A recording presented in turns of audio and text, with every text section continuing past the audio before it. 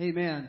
The earth has circled the sun more than 2,000 times since the day that Honi drew his circle in the sand. But I believe that today God is still looking for people who know how to pray circles. The timeless truth at the heart of the legend that we just heard is as true now as it was then, that bold prayers honor God and that God honors bold prayers. I want to start off tonight by saying that God is not offended by our biggest dreams. He's not offended by our boldest prayers. God isn't turned away because bold prayer honors Him. He's offended by anything less than those kind of prayers. And so, at the very onset of this series, I want to tell you that if you're praying and your prayers don't seem impossible to you, anybody ever pray for easy stuff?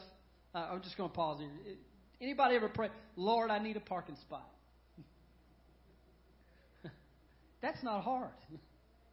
Anybody can do that.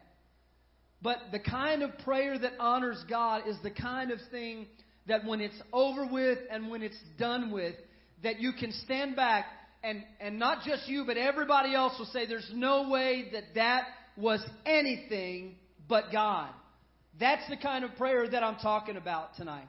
Because they require divine intervention. When we ask God to part a Red Sea or to make the sun stand still or to float an iron axe head, and God is moved to omnipotent action on our behalf. There's nothing that God loves more than keeping His promises, than answering prayers, than performing miracles and fulfilling dreams. That's who God is. Does anybody believe that tonight? That is who God is. That is what He does. And so the bigger the circle that we draw, the better, because God gets more glory. All too often our prayers are limited and small because our faith is limited and small. Big prayers are rooted in an unmoving conviction that God is on my side. Somebody say that. God is on my side. God is for us. He's not against us.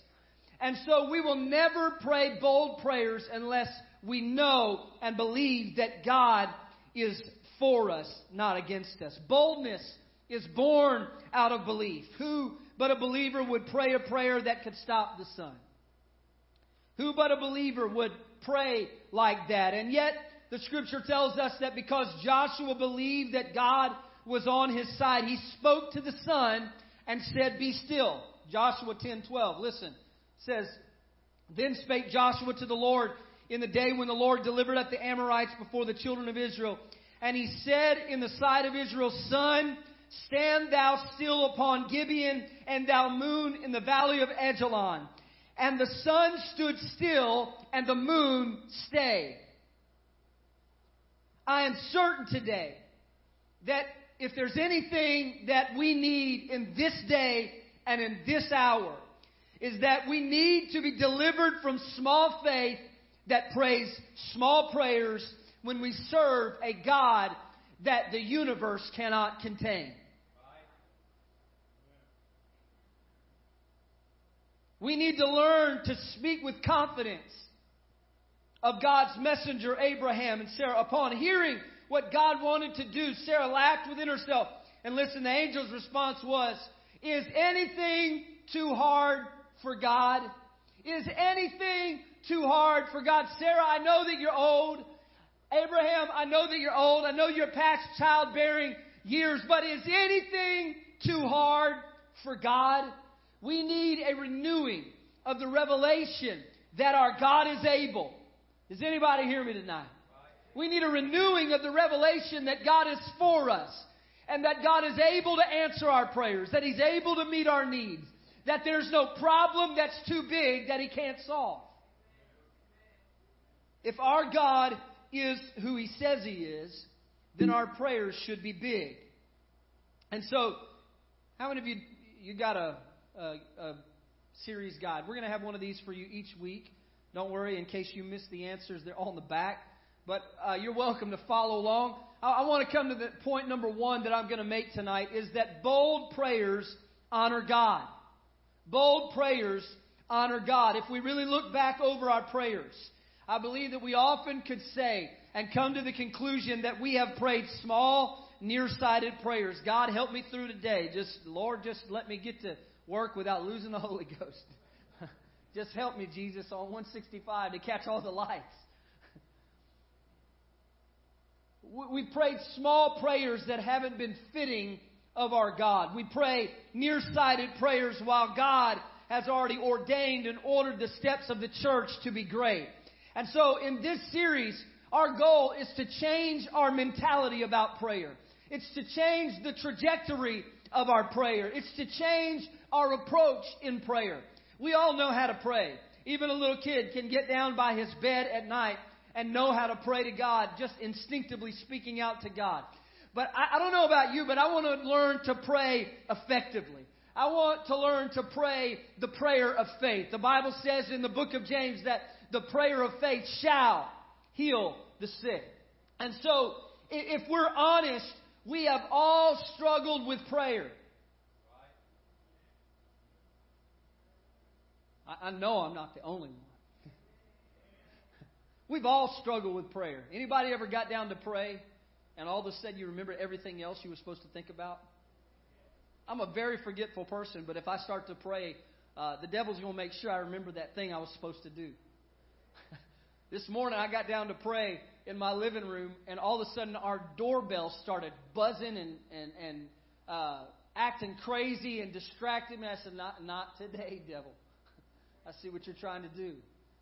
It's when we pray, and when we go to pray, we get distracted. We feel weak in prayer often. We struggle to keep a prayer time, to keep a habit. And so we all struggle at times with prayer. And really, underneath all of that, underneath the busyness and underneath the scheduling and underneath the ability to focus and meditate upon the Lord, I think our real issue is that we have the wrong mentality about prayer. We simply need to tear down our understanding of prayer and rebuild it from scriptural principles. And so understand what I mean. Anybody can pray, but few discover how to pray effectively. And when you do discover how to pray effectively, it makes you want to pray. It makes you desire to pray. It's not on the back burner of, oh Lord, I forgot to pray again today. No, it's at the forefront of everything that you do. Every step that you take is made in prayer. And so what's really underneath our struggles with prayer is a lack of understanding of how powerful prayer can really be. And so the disciples thought they knew how to pray. They thought, well, we walk with Jesus. We know how to pray. Until they heard Jesus pray. Have you ever been with somebody that started praying and you said, oh, Lord, they know something I don't know. They know how to touch God in a way that I don't know. If you need help, just come to the prayer room. We pray loud in Pentecostal churches. You can hear all kind of people pray. But the disciples thought they knew how to pray until they heard Jesus pray. And the stark difference between his prayers and their prayers was enough to cause them to ask him, Lord, will you teach us to pray? Teach us to pray. We've been doing it wrong. And at the outset of this series, there's one life-changing truth that you need to get a hold of, and that is that God is for you. That if you don't believe God is for you, then you'll pray small, timid prayers. If you believe that God is for you, then you'll pray big, audacious prayers. And one way or the other, whether your prayers are small, timid prayers, or big, audacious prayers, they will change the trajectory of your life. You will either learn how incredible and awesome God is, or you will wonder whether He has heard you at all. Prayers really are just prophecies. They are the best predictors of our spiritual future. And who you become is determined by how you pray. Ultimately, the transcript of our life, of our prayers, becomes the transcript of our life. And what you're praying for now and believing for now is directly impacting your tomorrows. How many of you believe that? It was a few years ago when my wife and I, we had planted a church in Flagstaff, and everything seemed to be falling apart. We had been on the ground less than 9 months, and all of a sudden the mother church that was helping fund us, they had a church split, and they could no longer help us out anymore. I didn't have a job. We didn't have an income. We had nothing. We had a young congregation of about 40 people, and we had felt led by God to go there. And when all this happened and all of it unfolded, there was a lot of personal hurt. There was a lot of fear, a lot of anxiety about the future. And I remember the night, it was about 30 degrees outside, and we had a little hammock on the back porch. And I went out on the hammock. It was after dark, and it was cold, and I was shivering. But I remember sitting there telling God, I said, you know what, God, you're either going to have to take us up or you're going to have to take us out of here. Because, Lord, you called us to do this. God, you said that you wanted us to do this. And so, Lord, you've either got to take us up out of this or you've got to pull us out of it altogether. You've got to make a way for us to come through it, or you've got to make a way and open a door somewhere else. It was where the rubber met the road. I was asking God to do a lot. I was asking Him to repair what people had messed up. I was asking Him to give us resources that people had taken away. And within the next just few weeks, some incredible things happened in our life. There was another church across town, and their pastor had left, and they called us and they said, we want to merge with your church. And overnight, our church doubled. All of a sudden, we had more income than we had from these brand new believers that were less than 9 months in the church. We had no families go with us to start, just our families. And all of a sudden, we doubled in a matter of a week. And the same day that they voted to merge with our church, I got a phone call from my boss.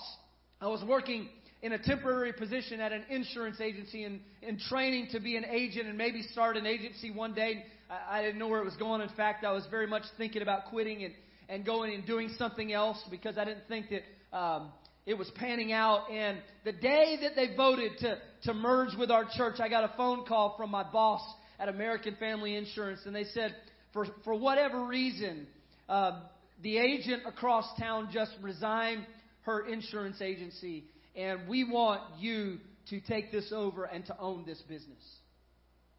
Within a matter of one day. One day. All the prayer and the desperation that I had felt on that day, God was able to shift it and move it. I'm here tonight to tell you that sometimes we get so mixed up in these small prayers that we forget how big our God is. We forget how awesome our God is. People are no problem for God. God can move people. He can change people. He can shake people up. He can shake circumstances up. God can do it. God can do it. And you've got to remember that God is not, He's not looking for a reason for you to fail. God can do it. And so bold prayers honor God. Because what you're really saying when you pray those kind of prayers is you're saying, God, my trust is not in anybody else. My trust is not in anything else. God, my hope is completely in you.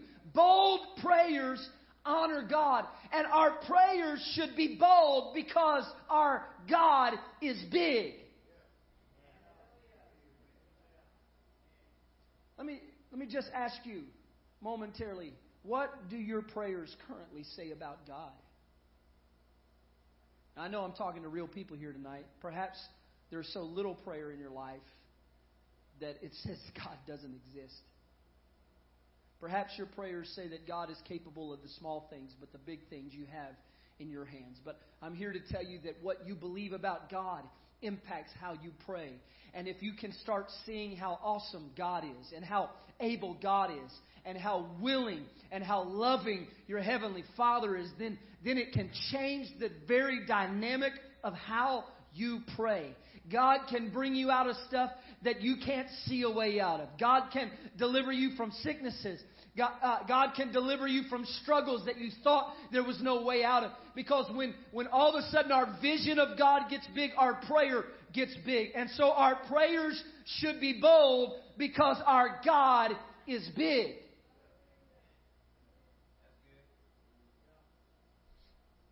I love the story of Joshua walking and leading the children of Israel around Jericho in Joshua chapter 6.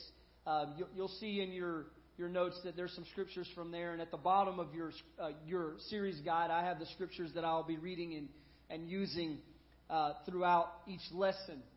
But there are a few miracles in Scripture that compare in sheer awe factor to the Jericho miracle.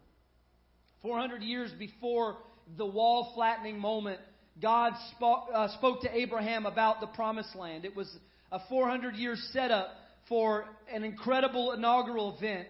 And the first glimpse of Jericho, if you can put yourself in the shoes of the children of Israel for a moment, had to be incredible and awe-inspiring and frightening all at the same time. Because while wandering in the wilderness for 40 years, they had never seen anything remotely close to the skyline of Jericho.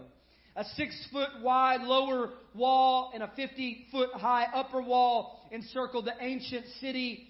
And the mud brick walls were so thick and so tall that the 12-acre city appeared to be an impregnable fortress. It seemed like God had promised them something that was impossible. And His battle plan seemed nonsensical. And so your entire army, God said, is to march around the city once a day for 6 days. On the 7th day, He says, Joshua, you are to march around the city 7 times.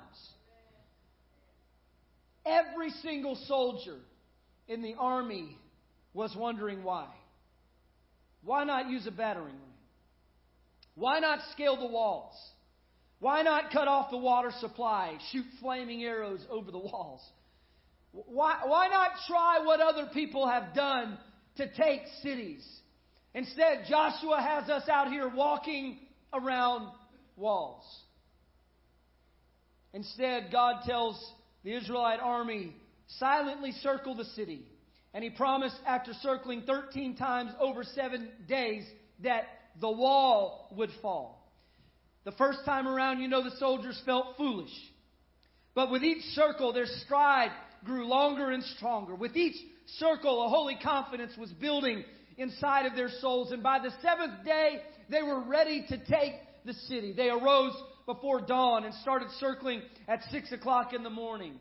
At 3 miles an hour, each 1.5 mile march around the city took half an hour. By 9 o'clock, they began their final lap. In keeping with God's command, they hadn't said a word in 6 days. They just were silently circling around the promise. Circling around the city that God said was theirs. And then the Bible tells us that the priests sounded their horns. And simultaneously the people shouted. And 600,000 Israelites raised a holy roar that would have registered on the Richter scale. And the walls came tumbling down in Jericho. 7 days of circling Jericho. And God delivered on a 400-year-old promise. And He proved once again that His promises don't have expiration dates. And Jericho stands and falls as a testament to this simple truth. Is that if we will circle the promise, God will deliver on it. Here's where we get mixed up. Is when God speaks a promise to us, we think it's going to happen in like 30 seconds. We think it's going to happen instantaneously. We start getting frustrated if we don't see anything a week later or a month later. In fact, we often forget about it. Anybody can identify with that? You just kind of move on through life. God promised Abraham 400 years before that his people would take the ground that he was walking on. And Abraham at some point had walked through the territory of Jericho. And God said, it's going to be yours, Abraham. And 400 years later, here they are, and they're circling around it. And it doesn't even happen when they first arrive. It doesn't happen on the first circle. It doesn't happen on the second. But for 7 days, they're circling the promise. And so this miracle is a microcosm. It not only reveals the way that God performed this particular miracle, but it establishes a pattern for us to follow. It challenges us to confidently circle the promises that God has spoken and given to us, both in His Word and in our heart. And so tonight I ask you, what miracles have you been marching around? What dream does your life revolve around? Because drawing prayer circles starts with identifying your Jericho. You've got to desire the promise that God wants you to stake a claim to, the miracles that God wants you to believe for, and the dreams that God wants you to pursue. So you got to know, first of all, what is my Jericho? What is it that God has promised for me? What is it that God has chosen for me? What is it that God has desired for me? What is it that God has said is mine that is not yet mine? Here's the problem. Most of us don't get what we want and what we desire simply because we don't know what we want. Can anybody relate? My dad loves to make fun of me. When we were kids, he would take us to the store. That was kind of our special thing. You got to ride with Dad. He's going to take you to the store and you get to choose candy. But it didn't happen all the time. You know, it was a special thing. It wasn't like every day, maybe once a week. And he makes fun of me because we would go in and my sister will have already planned. She knew before he ever decided.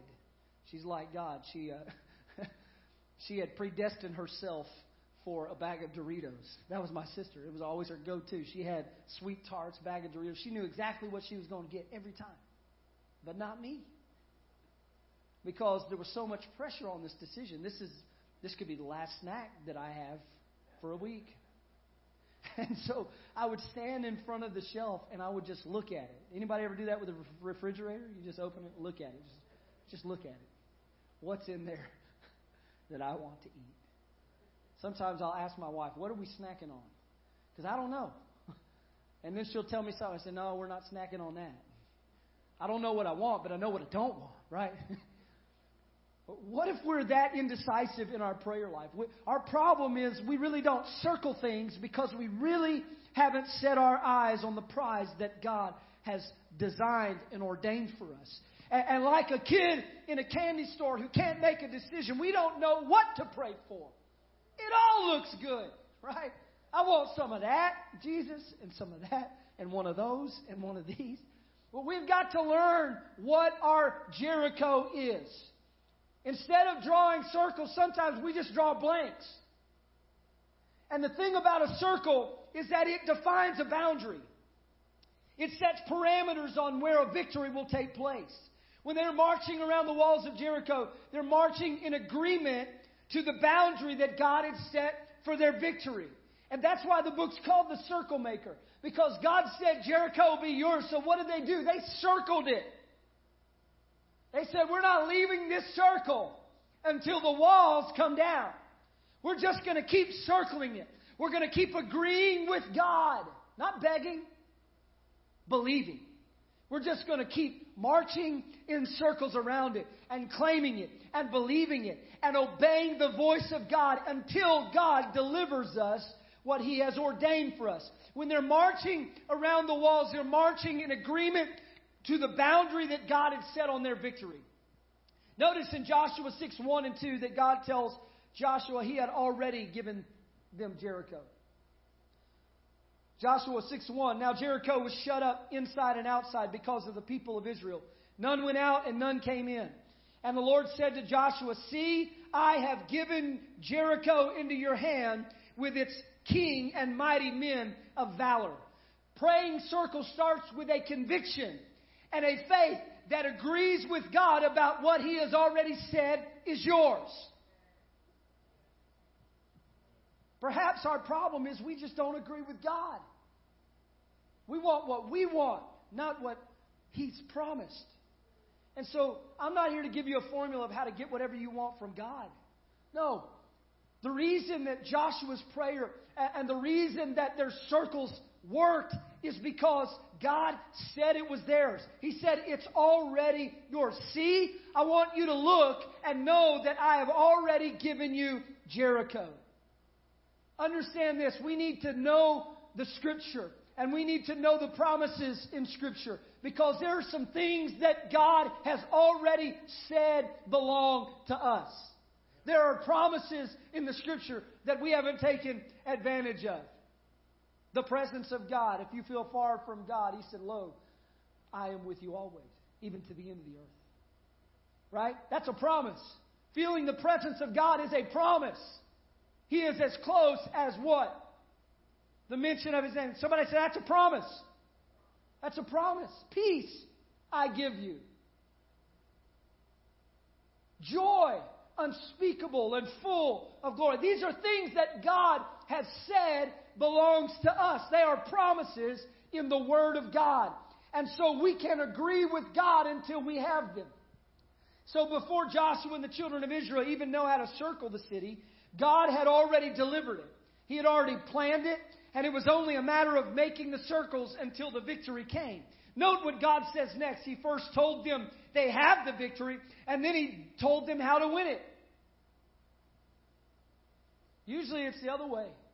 God would, or somebody would tell you, this is how you win, and if you do that, then it's yours. No, God said it's yours, and here's how you're going to do it. He says, you shall march around the city, all the men of war going around the city once. Thus shall you do for 6 days.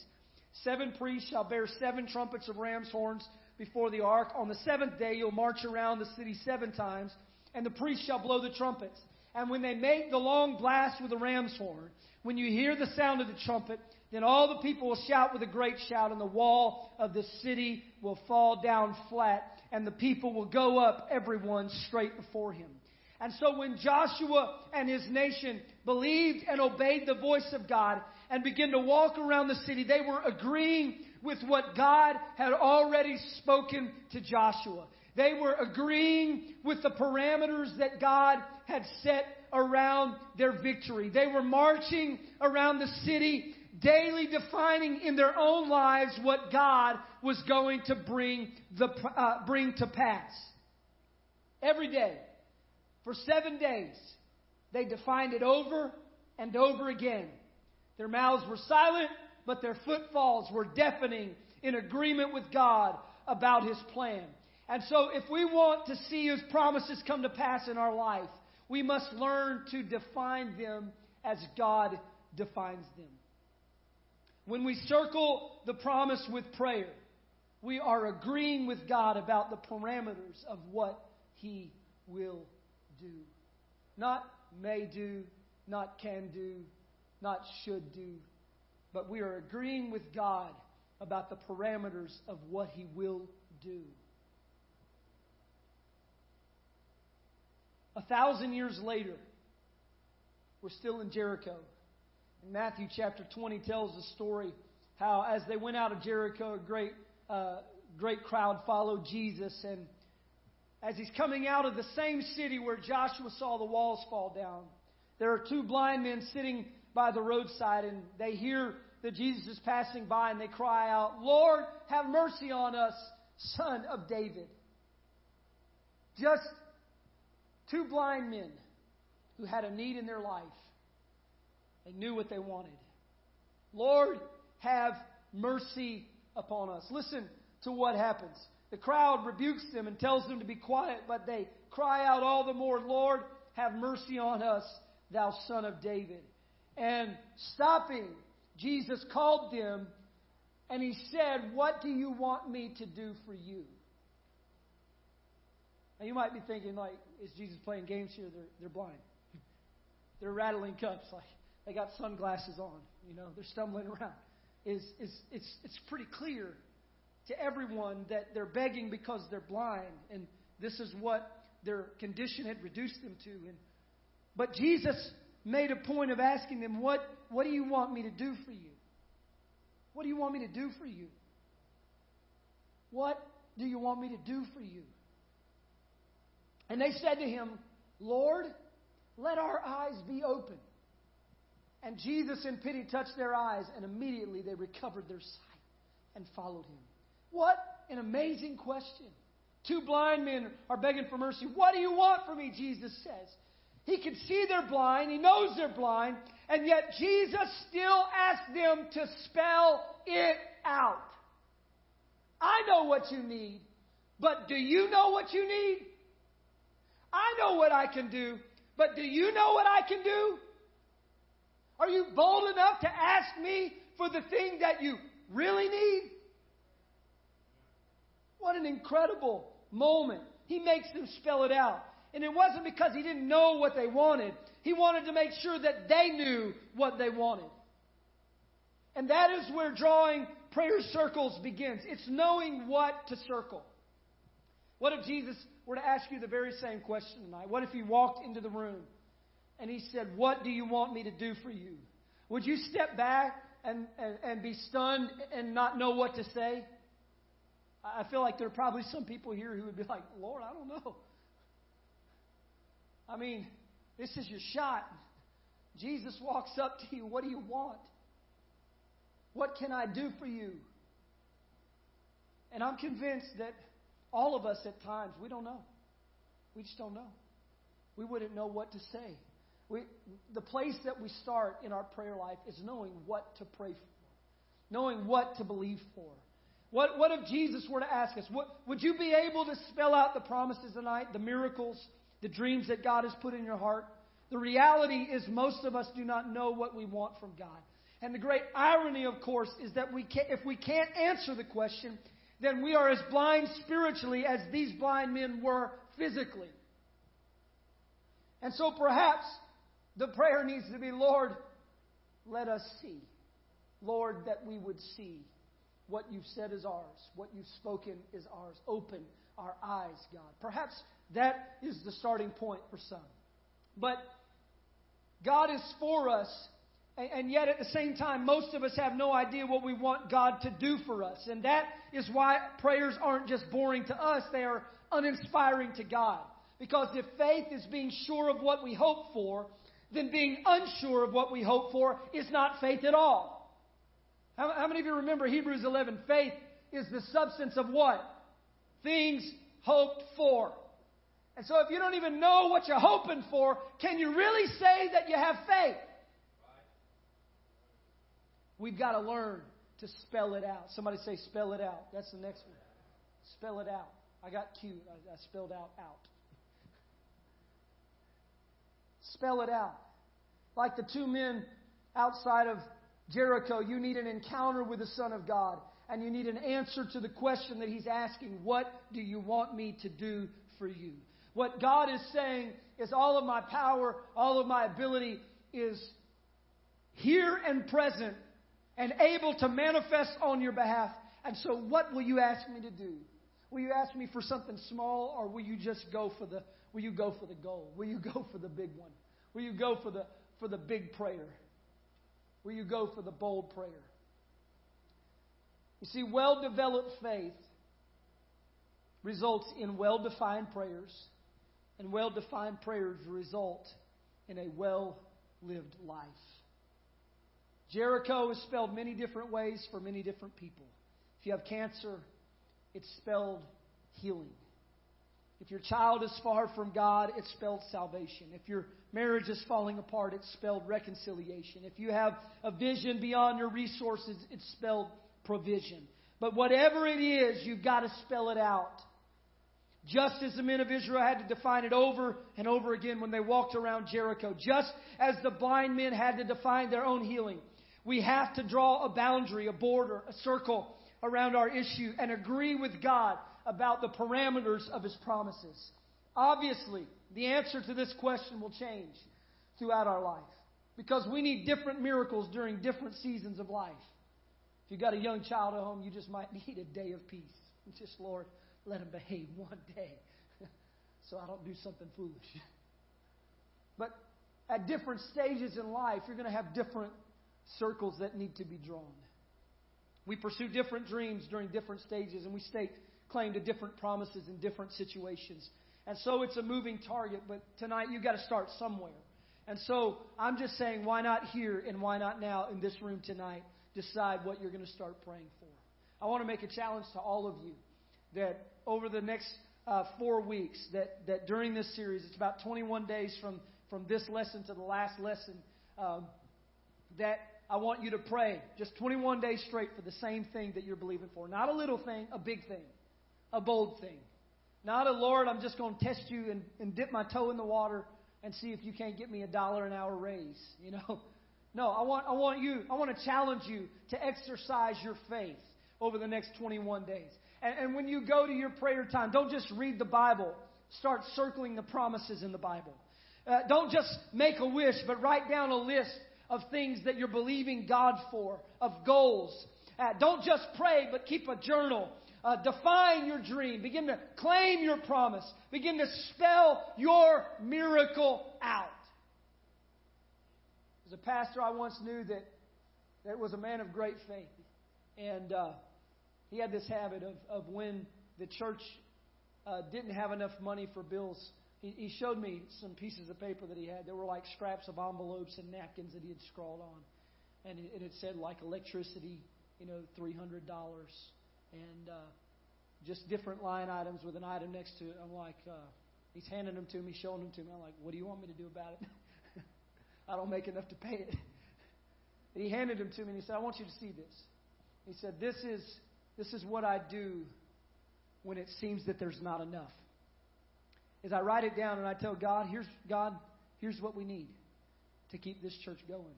Here's what we need, God, to make it happen.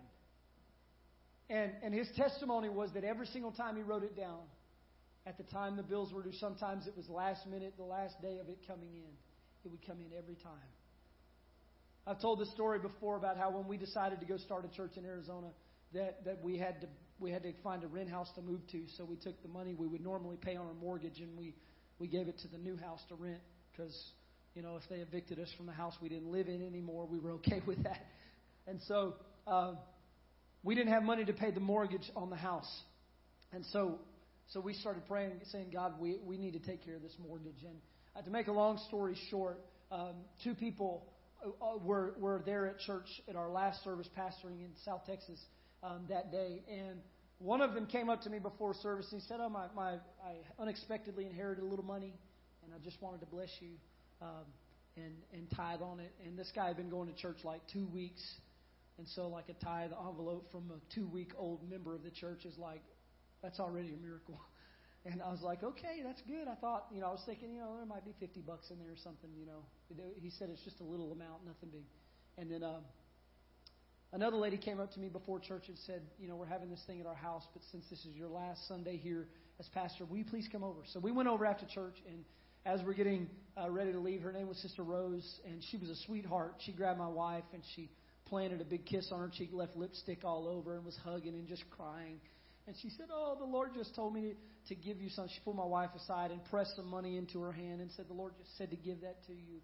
And so Jocelyn put it in her pocket, and we left, and we got in the car, and we're driving out of the driveway. And she said, you won't believe what Rose did. And she just pressed some money into my hand. She said she felt God tell her to do it.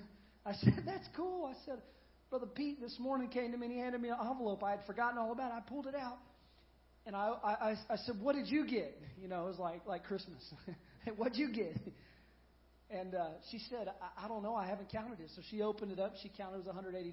So I pulled out the envelope. I said, well, count this. We owed $1,180 on our mortgage. And Pete had given me $1,000. And Rose had given Jocelyn $180. Sometimes you just got to spell out what you need from God. And when you are plugged into God's purpose, I'm not saying that you can get whatever you want from God, like, oh, Jesus, let there be a Lamborghini in the parking lot when I walk out after church. It doesn't work like that. But when you plug into the purpose of God and the plan of God and the design of God, and you start caring about what God cares about, and you start being obedient to His voice in your life, and when that fits within the parameters of His promise, He said, I want you to go, and I'm going to help you, and I'm going to be with you the whole way. When we say, Lord, we need our mortgage paid, God heard us. And He knew the exact dollar amount. And He delivered it to us in just the perfect amount of time. I can't explain it any other way than to say that God hears our prayer. And He knows our need. And if you'll spell your miracle, spell it out for God, God will come through. God will deliver on His promises. And so I want to challenge you tonight to pray more specifically. Anybody ever pray those general prayers? Lord, I just want you to do what you do best, God. Lord, you just be you. You know better than me. I've prayed this a lot. Lord, you know better than me what needs to happen. I'm in such a mess, Lord. I don't even know what's wrong with myself. Lord, you just do you. And We get stuck. That's the easy way out because it doesn't require a lot of faith. And it doesn't put our faith to the test. It doesn't impact how we view God before or afterwards. Because if God does or doesn't, we didn't know. Because we didn't ask Him for anything. And James said, if you have not, it's because you ask not. And if you have not, it's because you ask amiss. In other words, you're trying to use God as sugar daddy Jesus in the sky. And Lord, give me the Lamborghini. And so there's two reasons why a lot of times our prayers are not answered. Number one is because we're not spelling it out. We're not asking God to do anything. We're just hoping everything's going to work out all right. Amen? And number two, it's because we try to use God. We're trying to poke God into giving us what we want and not what He's promised. And so tonight I want to challenge you to pray with more consistency and more specifically. I want to challenge you that pick a time. Pick a time for the next 21 days. It might be 7 in the morning. It might be 5 in the morning. It might be 7 in the evening. It might be 9:15 to 9:30 when you're stuck on 165. Whatever your time is that you're praying, I want you to pick a time that you're going to pray with God every day. I want you to meet God at that time every day.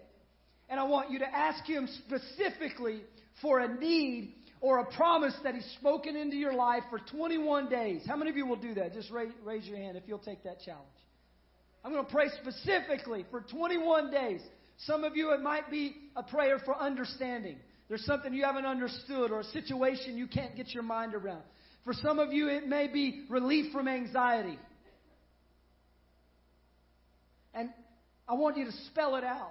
I want you to put God to the test so that at the end of it, you know whether or not God answered you.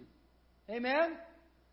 It was great. The other day sometimes I get off on these YouTube threads, and I was watching some video of a clip of a preacher. Well, the next one that came up was a brother Billy Cole, a great man of God, and he was talking about faith and prayer. And I thought it was so interesting because he started revealing how some of the first miracles happened in his ministry that he ever did. And he was talking about he was called to this house where this lady was dying. Well, literally, kind of like Jesus on the way to Jairus' house. On the way over, she had died. He got there and they all said, well, we're glad you came. Thank you for being here with the family. Very gracious. He was a young preacher, not yet the pastor. He was an older minister there. And he said, man, you're welcome to pray. And Brother Cole said, he stopped the family and he said, I'm happy to pray with you. But he said, I really thought God told me that He was going to raise her up and heal her. So do you mind if I pray? Do you mind if I pray? Talk about bold prayer. Because here's the deal.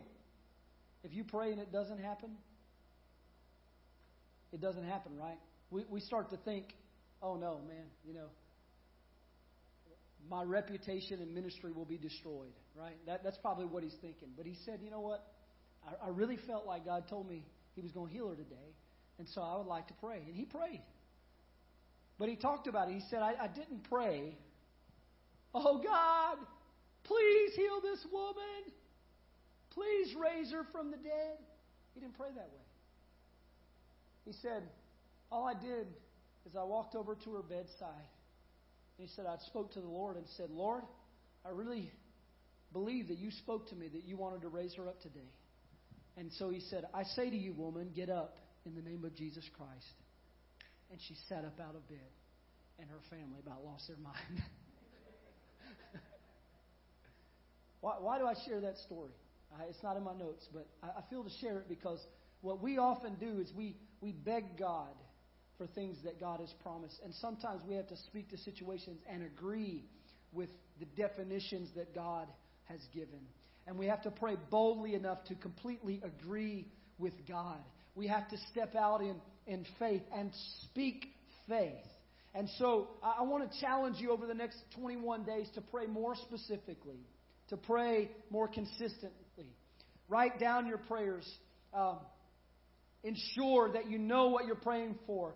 And that way you can go back and revisit and ensure that you give God glory when He answers them. And it forces us to be more defined in our prayers. So I want to challenge you to that for the next 21 days. I believe that God is going to do some incredible things in our lives through this series. And the reason we're really revisiting it is because we need a revival of prayer. We need a revival of faith-filled prayer in our church. Amen. We need people with the boldness to pray for the sick and see them healed. Amen. You've got to understand you're a child of God. You're baptized and filled with the Spirit. That you have the ability to speak in faith and agree with God. And you have the ability to march around those walls and see them fall. You've got to spell it out. Somebody say, spell it out. You've got to develop your faith into agreement with God. I want to close with this simple story. A few years ago, because of the times, Brother Elias Lemonis shared the story about missionary Lucille Farmer's powerful prayer life.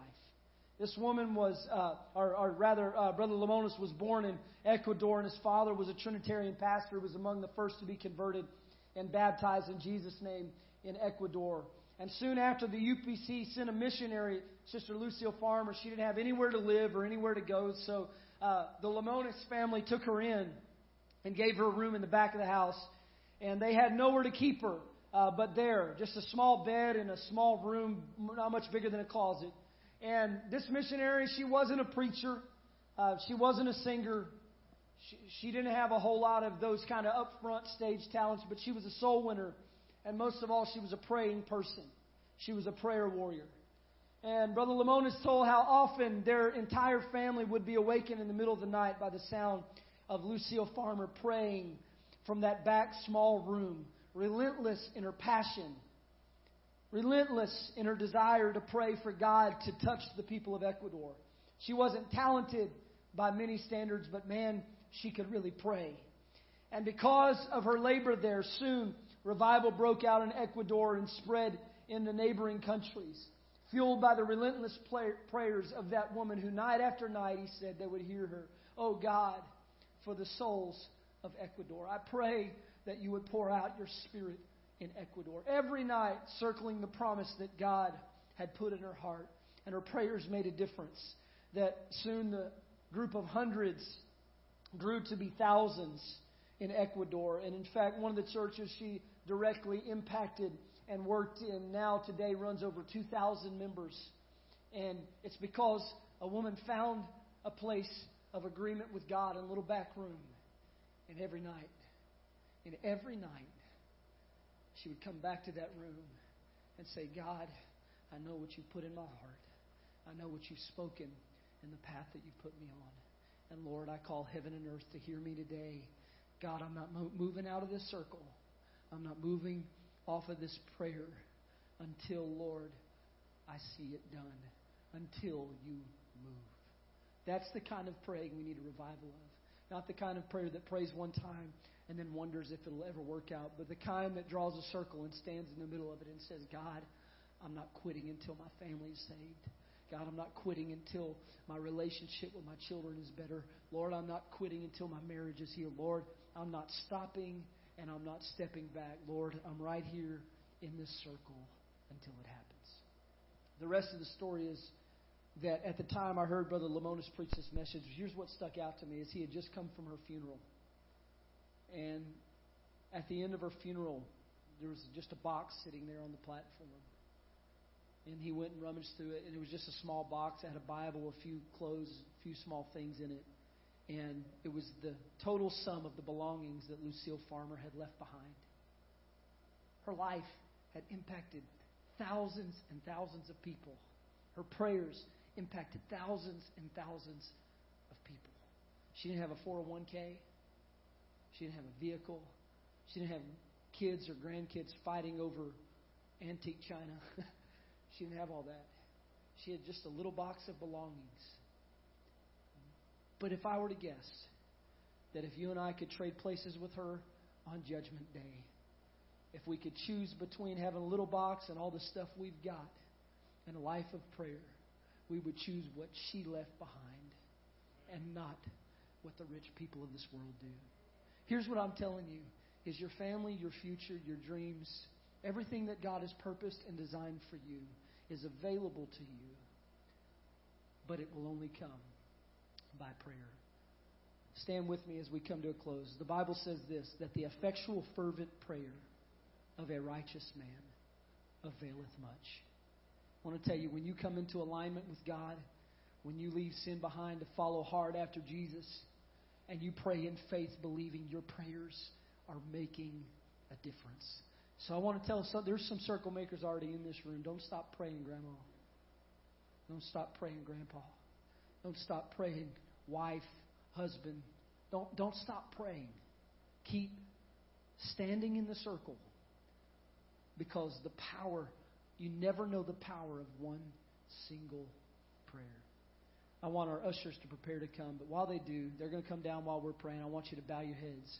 If you feel to, lift up your hands. We're going to pray right now. Heavenly Father, God, I feel the unmistakable touch of your presence in this room. God, you are calling us to prayer. You are calling us to faith.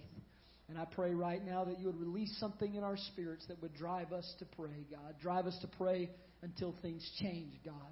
Drive us to pray until we see your promises happen in our family and in our children, God. Let the miracles of God flow through this church body, God. Not so that we can brag or boast, but, Lord, so that your glory can be seen, God. So that people can know who you are. So that your great love for us can be known. In Jesus' precious name, we thank you and we give you glory for it tonight. Can we give the Lord a hand clap? Can we just thank God for a moment? Lord, we thank you for your word. We receive it in Jesus' name.